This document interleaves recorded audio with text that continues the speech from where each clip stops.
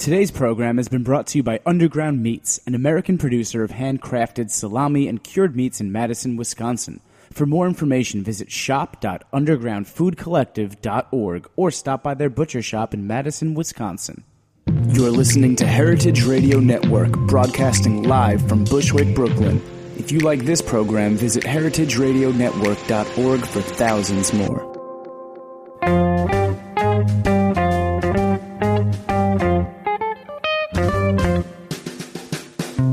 Hello and welcome to Cooking Issues. This is Dave Arnold, your host of Cooking Issues, coming to you live from Roberta's Pizzeria in Bookwick. I wish it was Bookwick. That'd be awesome. Imagine if it was just all bookstores out here. Yeah. But it would all be hipster books. Yeah. Bushwick, Brooklyn, on the Heritage Radio Network every Tuesday from roughly 12 to roughly 12:45. Joined, as usual, Nastasha the Hammer Lopez. No Piper today. Piper is working on the Searsall project, which is fully funded. Yay.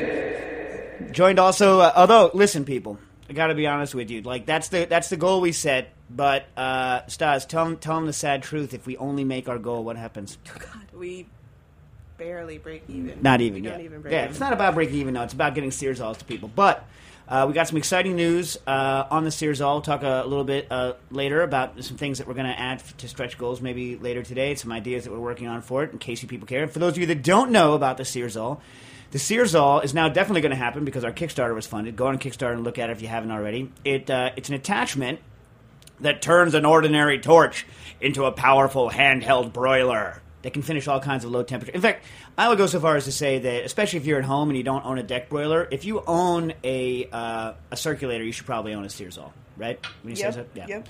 Joined in the studio with Jack and Joe today. How you guys doing? We're good. We got Evan here, too, new engineer. Hey, Evan, how you doing? Booth. How you enjoying the show so far? It's fantastic. I haven't really said anything yet. So it's nice though. It's nice. See, it's like like if Nastasha was an engineer, she'd be like, I don't really know. I'm not paying attention. I don't really care. That's what she would say, right? Wow. Yeah. Nice. I guess that's why she doesn't have that job though. Well, he's in the honeymoon period, so.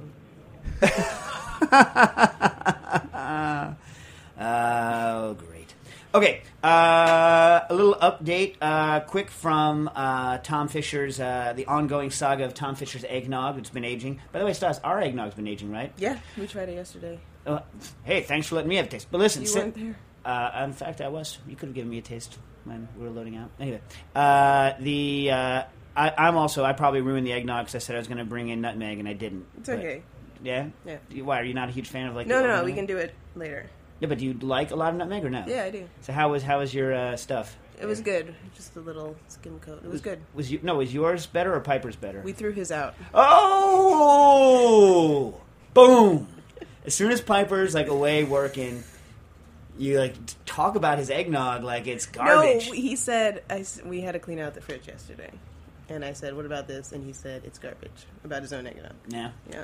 Yeah, we can't talk crap about Piper on the show because, as he says, my mom listens to this show, which I don't think she I does. don't think they don't have internet, TV, phones. He's just trying to make us feel bad. It's like classic, like salty sailor Piper talk there, right? Yeah. Yeah, makes no sense. It You can't know, all be true. Yes? It might be a good show on Heritage Radio, Salty Sailor Piper Talk. Yeah, except for the fact is like he would just stare the microphone down. Like you have to talk into it, Piper, because the people on the other side can't see you just glaring at the microphone. You know what I'm saying? Yep. Anyways. So back to Tom Fisher's. For those of you that didn't hear the other episodes. Do you want to talk about the MoFat event first? Well, let me finish the Tom Okay, Fisher thing. just 'cause it's I can't believe, like, I'm actually trying to be on task for once, and you're, like, trying to pull me tangents. But hold on, we'll do that in a second. And by the way, we have now in my brain, it's on a tangent. Thanks. We have some actual underground meats in the studio with us today that Stas and I are going to start tasting during the break and then continue tasting after the break and talk about it. So I'm very excited about that. Anyway, back to Tom Fisher's eggnog. For those of you that don't remember, Tom Fisher was making an aged eggnog, and we talked about the safety of it and then whether or not it would thicken up. In fact, it has thickened. An update on the aged eggnog from a few weeks back. As the recipe indicated, it has thickened and turned from an off-white to a slightly beige color. Was yours also beige? Yeah, it was beige. Booker, my son, has to wear a uniform to school every day. And this year it's maroon and khakis. And if you don't wear a uniform, you get detention, right? Mm-hmm. Which frightens him because he takes a bus home and he's worried he's going to miss the bus. And he's like extremely nervous about this sort of thing. Anywho, so he calls khakis kahakis. He's like, are these kahakis? I don't want detention. I'm like, yes, Booker, those are kahakis. Anyway, so slightly beige color. However, milk fat is separated from the eggnog and floated to the surface. It looks and acts and tastes very much like the thickened cheese-like milk fat that rises to the top of unhomogenized milk. Should I strain it off and move on, or is there something nasty going on here? There are no odd smells or tastes. Hope everyone had a great Thanksgiving. Tom Fisher. Tom, dude, don't strain that sucker off. Whisk that fat back in, baby. You want the fat in the egg? No, did you get a crap on top? No. Well, if you had, wouldn't you have whisked it back in? Yeah, you missed the important third choice there, Tom. Stir that stuff back in. It's interesting. I don't know why it destabilized. Whatever, just stir it back in. I'm sure it's delicious. I did have an okay. Is this our first one since Thanksgiving? Yep. Wow, it seems like so long ago. How was your Thanksgiving, Stas? Good. It was good. I saw you posted like the entire family searing on the Searsall. They loved it. Yeah? Yeah, they really loved it. Yeah, I liked it. There's a picture that Nastasha sent me of her mom using the Searsall, and then the caption, which not shareable in public, of what she was shouting while she was using, unrelated to the Searsall, by the way, like completely like a diatribe, completely unrelated to the actual Searsall. No, it was because my dad was like, "You need to hold it close. You need to hold it close," and then she was like, she like went off. I love it. Like, can you share any of it with us? No, you know what she did her famous "fu" speech. The apple doesn't fall far from the tree on this one. And one thing I've learned that Piper somehow is not for years working with you is like when you're using the Searsall, like trying to give you pointers. I'm like, Piper, you dunce! Like you don't tell Nastasha how to use the Searsall while she's using it, right? That's a non-start. You're right. It's a non-starting thing. By the way, do we have Pierre on the phone yet? We do? Oh, awesome. So listen. He's here. So let's get Pierre on the phone. We're joined via phone today, a good friend of ours, Pierre Cham, who is a chef here in New York, and also originally from Senegal, has what I think is the only one that I know of that's good Senegalese cookbook in English. On the market here in the U.S. It's an excellent book. It's also beautiful. The pictures are beautiful. And having gone to Senegal, he was the chef who sponsored the trip that we went over to Senegal, which was a fantastic trip. And anyway, Pierre, glad to have you on the show. How you doing? Hey, Dave. I'm well. Yeah, good. By the way, I was reading. The reason I called you today is we had a question regarding. Tibijen coming in, and so I figured, which, by the way, for those of you that don't know, like it's kind of the national dish of Senegal, wouldn't you say, Pierre? It is the national dish. You want to describe it really quickly for the folks? Tibijen is a Wolof word that translates simply rice and fish, but it's a little more complex than that. It's, I would say, it's kind of a version of a paella. If you go to the north of Senegal, that's where you see some other seafood involved with it. But the simple tibijen is really a fish, a firm, white flesh fish. Could be a grouper, could be a snapper, sometimes bluefish, it depends. And it's stuffed with a parsley mixture. The fish is stuffed with a parsley mixture, and it's cooked in a broth that has tomatoes and all the vegetables that are cooked that comes with the tibijen, mostly root vegetables, cassava, yuca, sweet potatoes, cabbage, and okra. And then that same broth, we cook rice in it. So the rice is cooked in that slow red tomato broth, and it comes with the rice comes out bright red. That's why I was making the connection with paella. So that's basically what it is. You have a red rice, a fish that's stuffed with a parsley mixture, and the broth that has cooked first all the root vegetables and the fish, and it finishes with a touch of tamarind actually. So it has a sweet and sour end to the whole dish. Right, but they also like the characteristic. Like when you go to Senegal, right? Or what's amazing is the different kinds of fermented products. Yes, absolutely. Right. So the gedge. Without the gedge, you don't have yourself a tibijen, right? No. Absolutely. You're getting deep there, but you're right. The gedge is a big component of the tibijen. When you cook that broth, you add the gedge to it. And the gedge is in the tomato broth that I mentioned, And the yate as well, another fermented conch. The gedge is a fermented fish, and the yate is a fermented conch. And both of these add that umami flavor to the chewujen, and that's very, very important. You just put a small portion of the gedge because it's very, very potent and very, very strong. So that's what makes that fermented flavor to the chewujen. Right, it's potent and strong, and for people who aren't used to it, it's, they're like a little freaked out by the aroma, but the stuff is straight up delicious. The yet especially, the gedge, I guess you can eat the chunks straight a lot, but the yet, I can eat that after it's been like braised. I can just eat it, a lot of it. It's good. I love it. It's an acquired taste for some people, but you and I, we really are adventurous, and I love the gedge. The yet is like, it has that chewiness, but it's also fermented, so it breaks quite easy. If it's cooked for a long time, it breaks and digests pretty easily. It's delicious. I love it. Yeah, before we get to the actual question, since, we have you on the phone, we don't get to have you on the phone very often. There's a lot of spices over there that I think have, obviously, yet and gedge are not vegetarian, but there's a lot of fermented products in Senegalese food that are really, really, really good for vegetarian cooking that have not become popular with chefs over here. And I think the one that pops right into my head right away is netetu. Yes, absolutely. Netetu is actually, it's a locust from a tree, right? It's not a locust, an animal. Yeah, it's like a legume pod from a tree, yeah. Exactly, a legume from a tree that's allowed to ferment. We call it netetu, but the fruit itself is called nere. And after the fermentation process, that becomes netetu. And also it adds an amazing flavor. It's very popular throughout West Africa. It's not only in Senegal, but you see it in Mali, in Guinea, even in Nigeria. And that's it comes with different names, but that's the same exact legume, fermented legume, and it's good for vegetarian. There's no animal in it. Yeah, and in rice dishes, in broths, it can all of a sudden, how like a lot of times a vegetarian rice dish, it's sometimes difficult to get the kind of power of flavor and umami you want. Netetu, bang, delicious, yes. Right? It's amazing.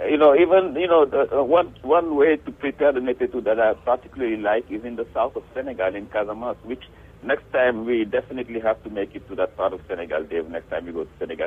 But you know how they cook it? They cook the rice, as just a simple rice, white rice, let's say. And at the end of the cooking process, when the water has evaporated, you open your pot, the cover of the rice, and you dig a hole in the middle of the rice, and that netetu, which you have mixed with onion to make it, a grated onion to make it into a ball, a liquid, a thick paste, and that thick paste is just buried inside the rice, and you just close it back, and you allow it to sit there for like 10 minutes.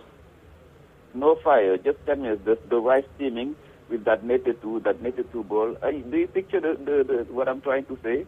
Yeah. It's very simple. But does it perfume the whole thing? Pardon? Does it perfume the whole thing? It perfumes the whole thing. And the netetu ball itself has that very, very flavorful rice / ferment.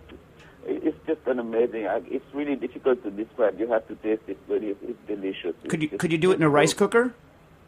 Oh yes, absolutely. You can do it in the rice cooker. Again, once the water has evaporated, you just dig a hole in the rice, in the middle of the rice, and you put that bowl of netetu that you mixed with onion. Just simply netetu and onion. You can add some chili pepper to bring some heat to it. But you make a small bowl, the size of less than half of a fist, and you put it in the middle of the rice, and you close it back. Right. Do you use the powdered netetu, the seeds, or the whole pods? Yeah. The powdered netetu is fine. The whole pod is fine. But the powdered netetu, which is easier to have here in New York, in the African market, and that's all you use, the powdered netetu, and that's why you add the onion, because the onion bring that the juice of the onion would make it into a paste, and the paste you can shape it into a bowl, and that little bowl is what you put into the rice.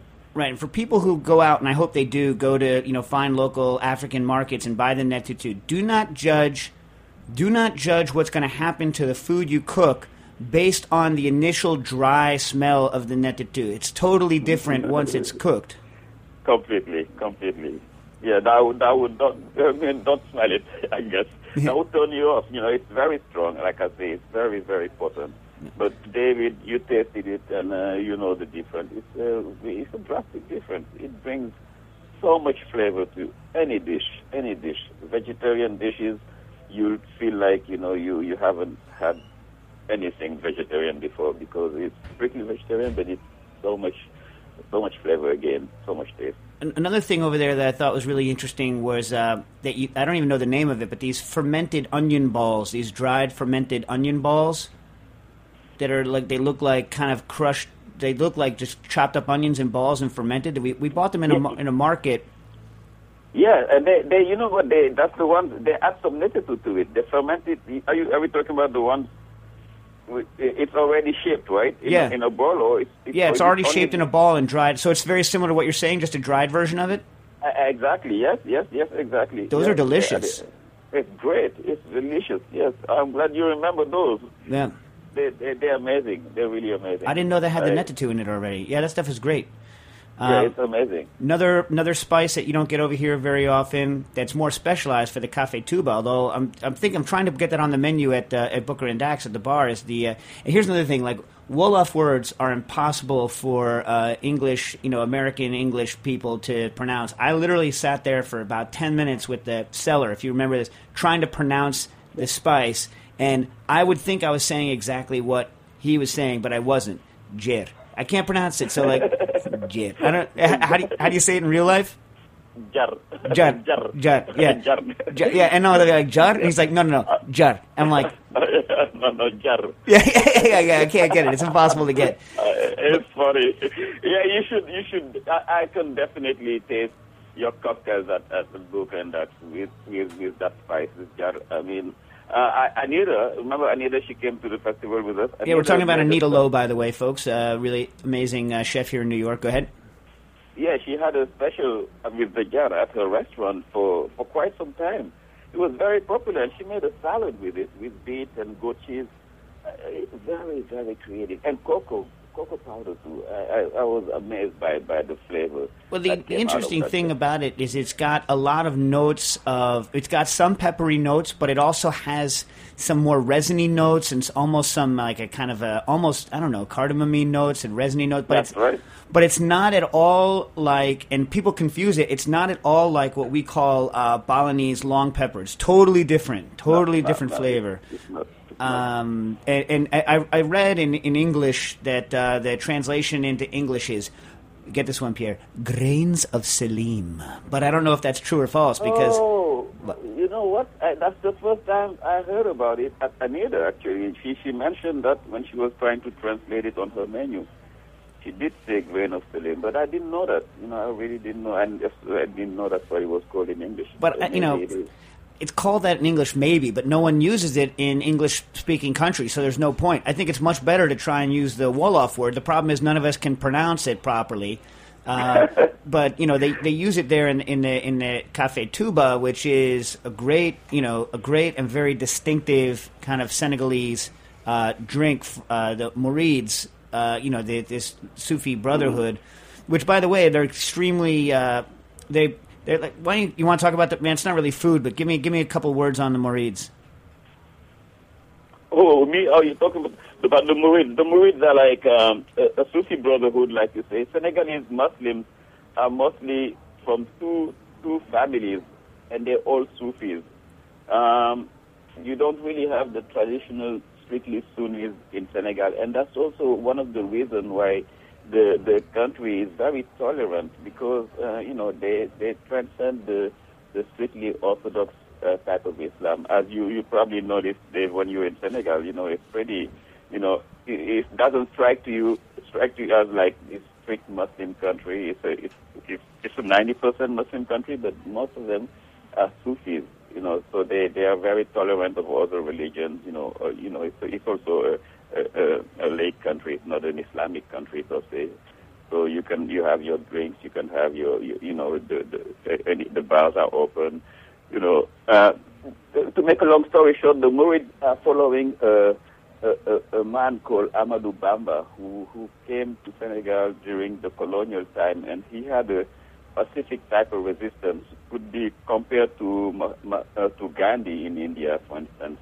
And they're growing, they probably are right now the largest Sufi group in the country. They're very powerful, they're self-reliable, they're very entrepreneurial. You know, you see a lot of Mourids traveling the world. You see many of the people you'd see, the Senegalese you'd see selling in the streets of New York City or Hong Kong or Paris are mostly Mourids, and that's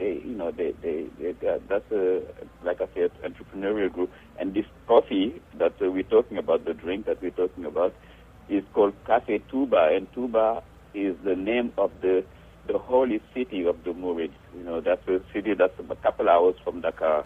The Mourids believe that Touba is going to Touba is as good as going to Mecca. You know, the Mourids go to Touba; they don't go to Mecca in pilgrimage, for instance. So basically, that's in 2 minutes, that's what the Mourids are. All right. And our question, by the way, to get back to the question that someone answered, the reason that we're on the phone together, they're going to be talking about rice now. As we said, Tibejan is rice and fish. Rice, incredibly important to it. Typically would have been made back in the day with broken rice, right, to thicken it up more? It is still made with broken rice in Senegal, but you can make it with regular jasmine rice or basmati rice.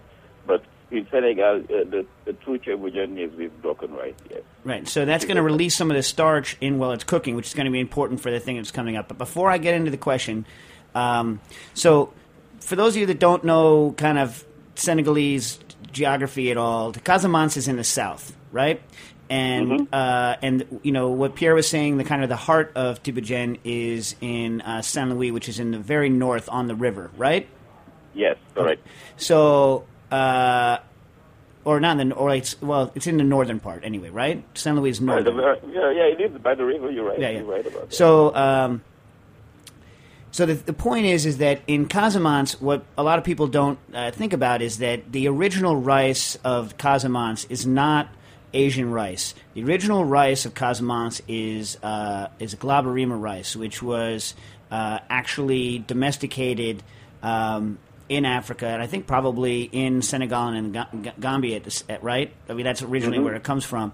That's right. Now, those rices have been, even locally, except for in small areas, completely replaced, unfortunately, with Asian rice. Correct or not correct? That's correct. Yes. Now, would Tibejan originally been made with the Glaberrima, or is that? In other words, would they also have had the Glaberrima up in Saint Louis, or would it always have been made with the Asian rice? No. It was always the Glaberrima until colonial time, until we started to import rice that originally came from the other part of the French colonial empire, like the whole Vietnam region, and now our rice is unfortunately imported. I say unfortunately because people prefer to import rice rather than using the local, and it's imported from Indonesia and Southeast Asia. But originally, no, the rice came from Casamance, from the same region, because it wasn't only Casamance and Gambia, but you had the Glaberrima is also in Guinea, in Sierra Leone, in Liberia. It was the African rice, and that rice is as ancient as far as anthropologists are concerned, is as ancient as the Asian rice. So so we have two major families of rice: the African rice and the Southeast Asian rice. Right. That came about the same time. I don't remember because we didn't get to go to Casamance when I went there, but I don't know that we even had Glaberrima when we were over there. Did we? We probably didn't know. We didn't have Glaberrima because, again, like I said, the whole northern part of Senegal is eating imported rice. Remember, one of the reasons why we had this event is to just promote local cuisine and to showcase what we really have and to change the people's ways of thinking that when it comes from elsewhere, it's better than what we have at home. And that's unfortunately the case in many of the cities in Africa. We import a lot of our food, and the local goods are eaten in the country by the the rural area, but in the urban areas, people think it's best to import food from elsewhere, and the Asian rice is still very, very popular in the northern part of Senegal, in St. Louis, in Dakar, and it's competing with the traditional, the glaberrima, because the glaberrima is still being grown in a very artisanal way, so it's not industrial. It just comes a few months out of the year, like a couple months when the harvest comes, and then it's finished. But it's changing gradually now. People are realizing that not only glaberrima is healthier rice, but it has another flavor that unfortunately you didn't get to experience when we were there. I'm trying to find a way to bring some glaberrima here in New York, and we will definitely have a taste of it. Yeah, sure. Get New Yorkers like me to pay a premium for it, and then maybe it'll get more respected where it comes from. Except for then you might have the whatever. When I was over there, everyone was talking about the quinoa problem. You make something that's popular, and then all of a sudden the people who make it and rely on it can no longer afford it. So it's very hard to win. You know what I mean? It's hard to win, but that's a good problem to have. Hopefully, the quinoa experience will help us deal with with that problem before it occurs. But it's really something we need to work on, because that would be so unfortunate to have species like this disappear because of competition. They're great species. All right, so listen, we have a caller we're gonna take them together, Pierre, whatever the caller is going to ask. But then after that, before we go to break, we're going to get to the question, which is about the crispy rice at the bottom of the tiboudjen. Someone wants to know how to make it, and so I figured the best way is to get an official Senegalese cook on the. But the caller, you're on the air. Hello. Hey. Yeah, I have a couple questions on low temp cooking. Oh, sure. Specifically, I have a few friends that are pregnant, and I'm wondering about trade-offs in cooking to pasteurize or being safe when cooking for people that are pregnant, and balancing for like fish, beef, and chicken against texture and quality. Yeah. And then also wondering about storage guidelines for low temp cooking, so without a vacuum. Right. So when I'm cooking for pregnant people with a circulator, which I have a lot, when you're cooking eggs for Benedicts, just cook them at 62 for a full hour, and they're good. You're safe.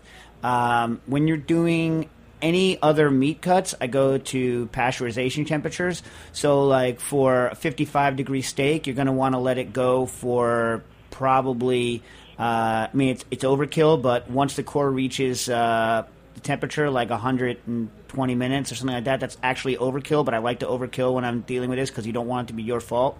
So it's going to take, you sear the outside, then you cook it. A normal sized rib steak will probably start its kill stuff within at the center. It'll start killing within probably 40 minutes or so, and then after it reaches that killing stage, you hold it for the 120. For this kind of a thing, I really recommend getting one of the iPhone or iPad apps like Sous Vide Dashboard or the Polyscience one, because they're good at just figuring out exactly based on the thickness, like how long it's going to take to get to a temperature. When it comes to fish is kind of a pain in the butt. It's impossible to pasteurize most fishes and still have them taste good. Fish is fish. So ones that can tolerate it are the firm flesh whitefish. So stripers are good because you can cook a striper, at 55, 56, 57. It's firm. It may be firmer than you normally like to cook it, but it hasn't gone dry. And the meatier whitefish like that are better when they're overcooked as opposed to overcooked, tuna is wretched. Overcooked salmon, even at those temperatures, is pretty wretched. But a striper can kind of put up with that sort of thing. So those things can be done. If you don't have a vacuum, the question, you putting it in a Ziploc. It's hard for me to give actual guidelines for storage times. I'm always like, when I'm cooking for someone, I'm kind of like just hyper about it when I'm cooking for either pregnant or someone who's hospitalized or sick. So I tend not to store things for a long time unless I have to, because I'm the only person that can cook for them and I only see them once a week. And you should be okay for that, especially if they're doing a retherm. And if they do a retherm, they can do like a temporary retherm in like a really hot bath before they bring it up slowly to temperature, and you should be all right. Does that answer the questions? Yeah, thank you. And I'm in for a series off. And what? Oh, really cool! Awesome. Yeah. Oh, yeah. Sweet. Well, enjoy it. We'll talk more about it either later or next week about kind of some new uses we found and where we are in the thing. But thanks so much for backing us. Have a good one. All right. Thanks. Bye. All right, Pierre. Here we are back on the rice and the Tibetan. Okay, so this word, which is Wolof, which I will not attempt to pronounce. XOO and then N with the Enya on it. How do you say that? The crispy rice at the bottom. Hony. Oh, hony. Hony. Oh, you man. come from you have to come from the back of your throat. Hony. Like it's close to the Spanish jota, Hony. Oh man, that's impossible. That's impossible, Pierre. So to backtrack, in case you're just joining in, so Tibetan, you take your rice, you take your fish, you slice it, you stuff it with like a herb mixture, you cook it a little bit with oil and onions, then you make a broth, and then you put the rice in, you cook with tomato, you cook it with the broth and the root vegetables. The rice soaks up the liquid, but in the bottom of the pot you get this crispy. Say that again. Hony.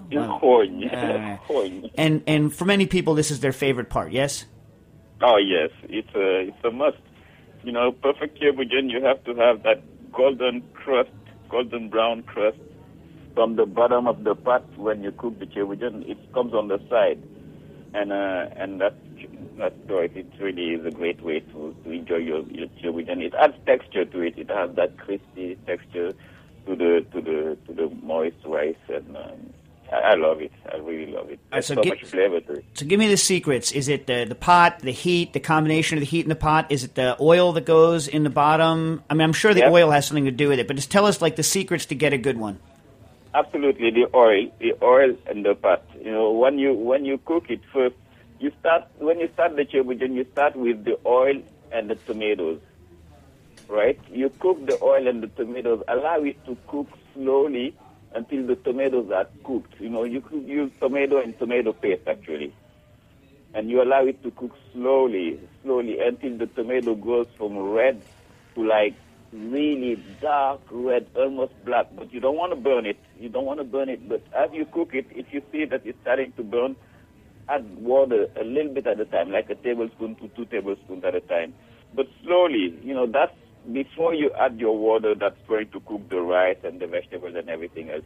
You have to cook only oil and tomato. Am I making sense here? Yeah.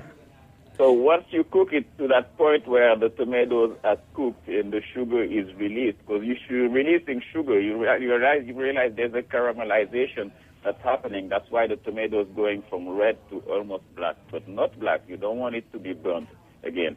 But that sugar combination of the sugar and the oil are going to be the agent that will crisp your rice. So, yeah. And there's like a lot of cultures have this love of the crispy bottom of the thing. In Iranian cooking, you have they have the crispy stuff at the bottom. I think they use binders like egg and yogurt in theirs, right? They cook it and then they do the egg and the yogurt. I forget. It's been a long time since I've looked up the recipes for that stuff. And then also in South Carolina, cooking of South Carolina on the old style, which probably is all from West Africa anyway. They have these crispy casserole rice dishes. The difference is Tibetan is not turned out like a casserole dish. It's scooped out of the pot and then the crust is served separately, right? It's presented on a platter. Yeah.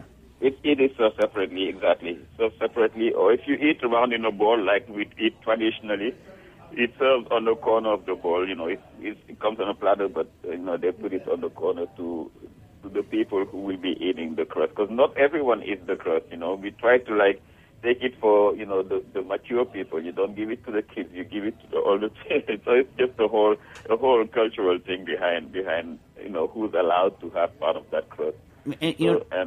Another interesting thing about the crust, I'm wondering, is that one of the strange things about Senegalese cooking right now that I just heard from listening to we went to a seminar about it, is that people are using more and more oil, not for the taste, but just as a sign of being able to use more oil in it. And do you think that's affecting the way that the crust is being formed in general in the average Thibaut-Jean, or affecting cooking in general in Senegal and the way things taste now versus the way they would have tasted 80, 100 years ago?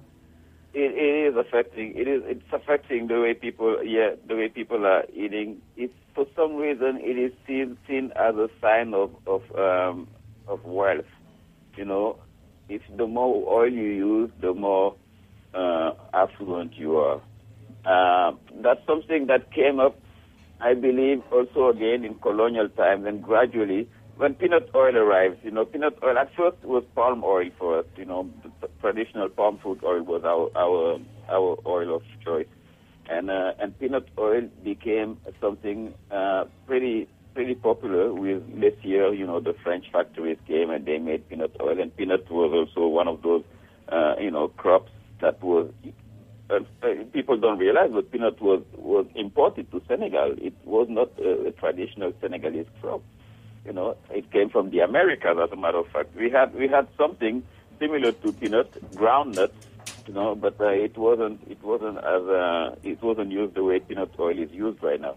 So anyway, it became a sign of affluence because, again, we wanted to be like the colonials. So, as the colonials used that oil, the more we use, the more affluent we are. And it came into our recipes too. And now you see people using more peanut oil into their rice. And it also brought some diseases. Unfortunately, some diseases got imported with it. You see, diabetes, for instance, which wasn't part of our, of the illnesses that existed in Senegal. It's something that's very popular now because of that change of diet, and the excess of sodium. All those things are affecting the population. Unfortunately, due to the change of diet again. But to get back to your question with the hogne, the crust, and the oil, that's really, the oil is very important to it, but it doesn't have to be in excess. It's important to have the first step when you prepare that rice, the oil and the tomato, starting the cooking process. Have enough oil, but it shouldn't be, more than a couple tablespoons of oil, for a nice pot of rice. And you cook it slowly. Again, cook it slowly before you add. Once the tomatoes are cooked and nicely caramelized, then you add your water. Allow the water to boil, and then you add the rice. And you cook, and you close the rice at that stage, and you just close it and lower the heat, to a simmer, just like you would cook regular rice. And you forget about it now. Do not touch that pot until all the water, all the juice that tomato broth has evaporated. Once it has evaporated, still allow it to sit for a moment, and then you fluff your rice, you redistribute the tomato, you have your bright red rice, and you realize at the bottom of that pot, that crust, that hogne that we're talking about, has formed, So you pull out the rice, and with a spoon, you just take out the crust, it takes some a little strength to it, but you pull out the crust and just rake the bottom of that pot. And that's how you get the crust, Just allow it to cook slowly. First of all, just again, let the tomato cook and caramelize before you add the rice. And then do not touch it, do not stir it. Let the crust form in the bottom. Very, very, very, very simple process, actually. All right, well, beautiful, Pierre. Pierre's book has a recipe for Thibaut-Jean in it, is Yolele, right? Yolele, still available right now on Amazon. It's got, it's the only one available, right? It's the only one in English available, yes. Yeah, and, And as a matter of fact, there's another book coming up next fall, so we're working on it. It's still a working title, Senegal, from the source to the table. You'll hear about it. They've All right, well, come on the show and we'll push it. Absolutely will. All right, thanks, Pierre. Thanks for talking crust. I can't pronounce it. Honye. All right, we're going to take a commercial break and we'll be right back. Thanks, Pierre. Thanks, Dave.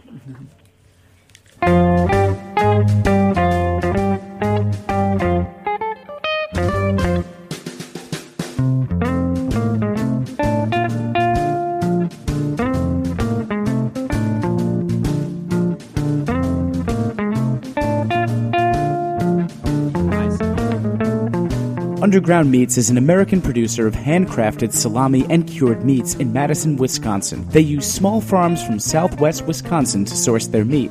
The animals are raised on pasture for their entire lives by farmers who care about animal welfare. While Underground Meats uses European traditions, they also use ingredients from the upper Midwest to try to create new types of salamis, experimenting with both ingredients and techniques. The salamis are made using heritage breeds, mostly red wattles, Tamworths, Berkshires, and mule foots. Try their award-winning cured pork shoulder and goat salami. To learn more and purchase products, visit shop.undergroundfoodcollective.org or stop by their butcher shop in Madison, Wisconsin.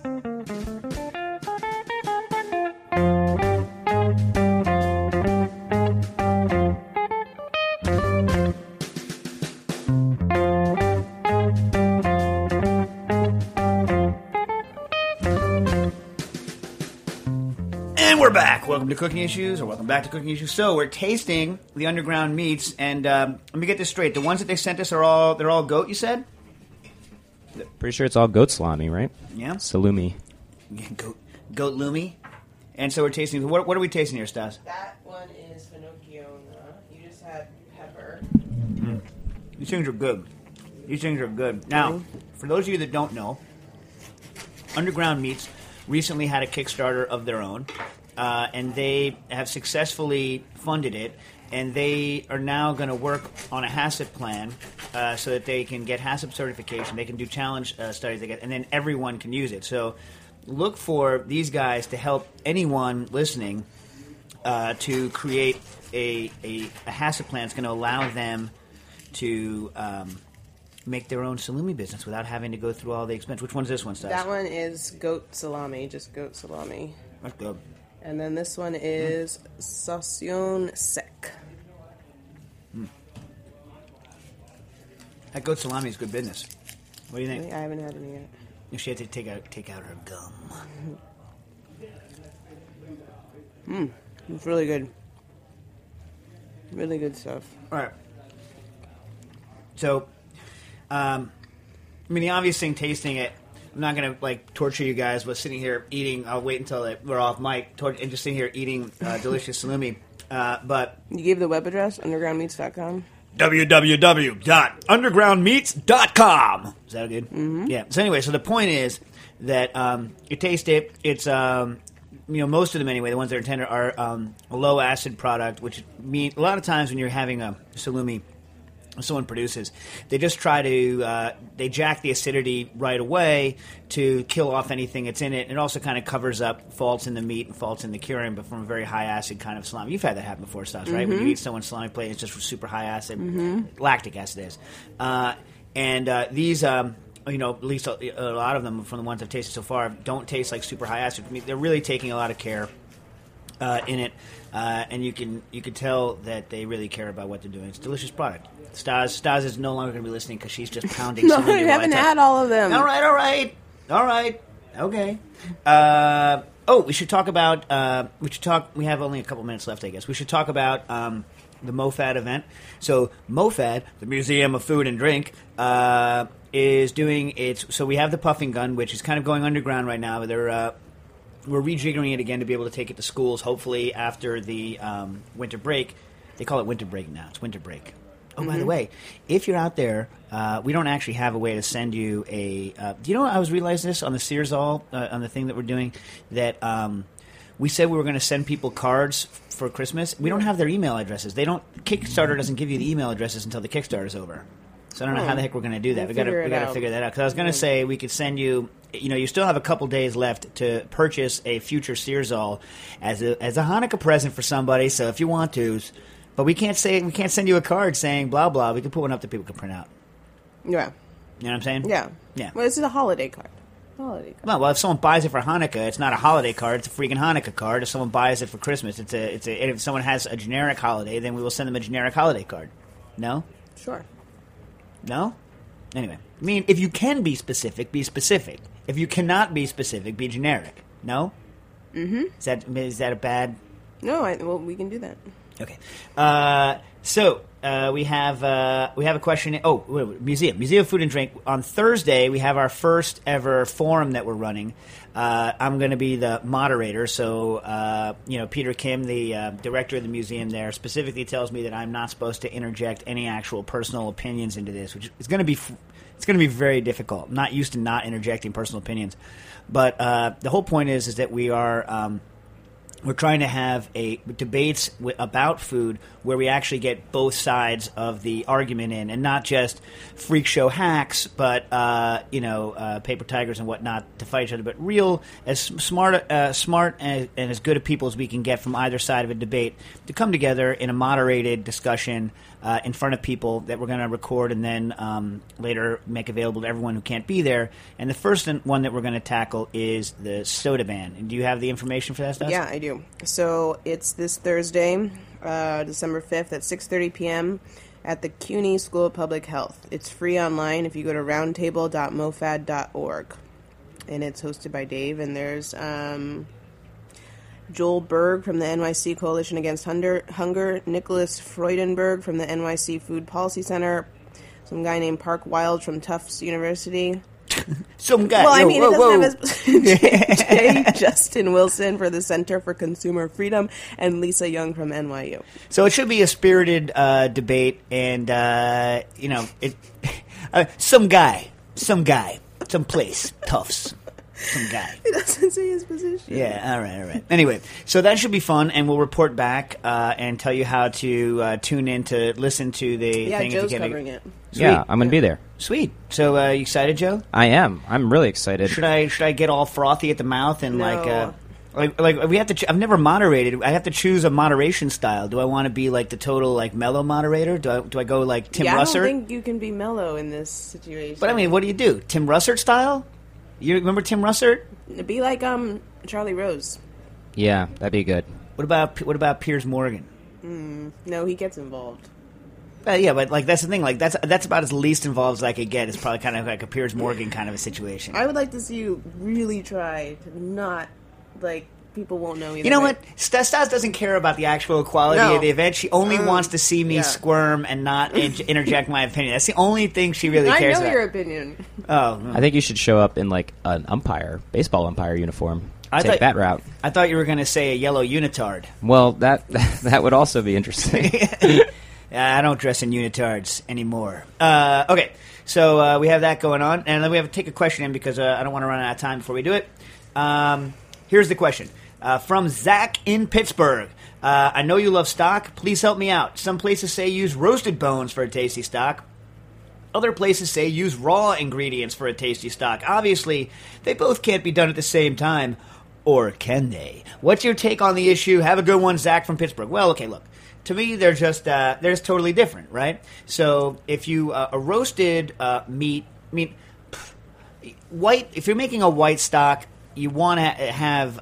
You need maybe some bones in there for collagen, but you need some more meat to kind of bolster it. And by the way, on a non-roasted bone thing, I consider if you cook a chicken, let's say, or whatever, and you take the carcass from that cooked chicken and you throw that into a pot, that might as well be a white stock as far as I'm concerned, non-roasted, because you're not having any kind of brown on it. Now, in general, I don't know that I agree with this. I mean, they taste very different.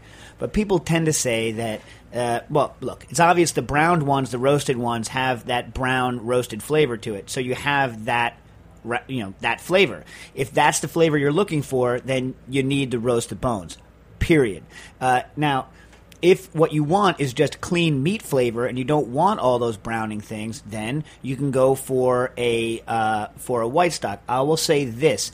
Most of the meat that we buy before it's cooked is pretty flavorless. And the reason it's flavorless is because it's usually, well, it's not cooked, and it's also very kind of young. If you want to do a white stock, let's say a white broth of chicken, you're going to want to get an old hen, a stewing hen, because that sucker, even if you don't roast it, is going to have a delicious flavor. If I had a really delicious hen that, was old, had been laying eggs its whole life, and then stopped, laying eggs, so they popped it, and then, you have that thing to cook, that guy, I probably wouldn't roast it because I would rather have the pure flavor of the chicken coming through. If you're having a broiler chicken that's only a couple of weeks old and you have a bunch of carcasses of it, right, because you've used the meat for some other purpose, because the meat's very tender because it's really too young and hasn't developed a lot of flavor, well, then I would roast the hell out of those things, because the fact of the matter is there's not much flavor going on in there. If you have most veal, we're roasting off all the veal stuff because veal really hasn't, I love veal, but veal really hasn't developed that much flavor yet. So you roast it, you get a lot kind of more flavor. If you have something that you don't necessarily, if you're making a stock like pork, you better cook that sucker. Like a raw pork stock smells kind of like raw. Do you like a raw smell of raw pork stock, Stas? I don't think like I've white? ever smelled it. It's really porky, but not necessarily in the way that, like, pleasing. Yeah. You know how there's, like, good porky and there's bad porky?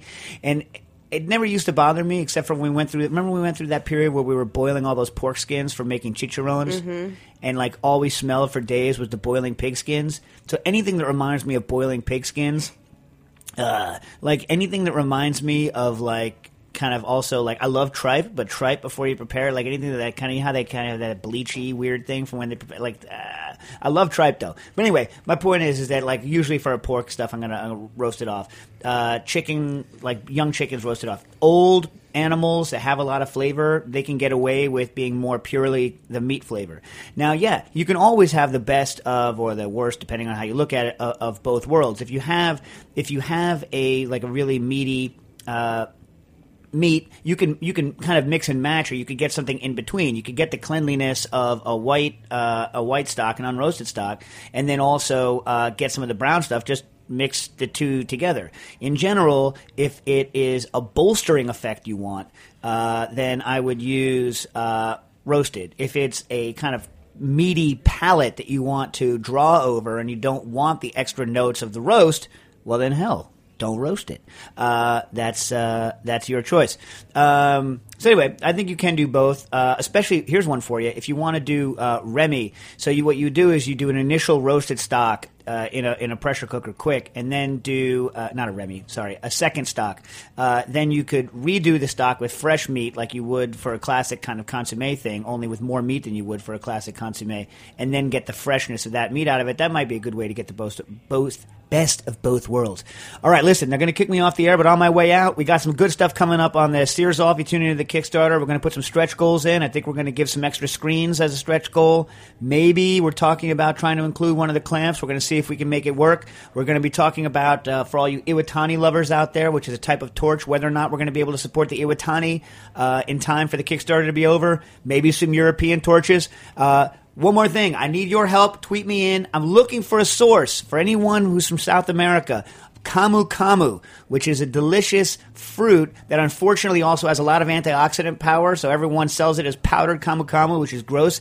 I need camu camu puree here in the U.S. If anyone has a source, let me know at Cooking Issues. Camu camu puree has to be red, has to be delicious, has to be puree. Cooking Issues.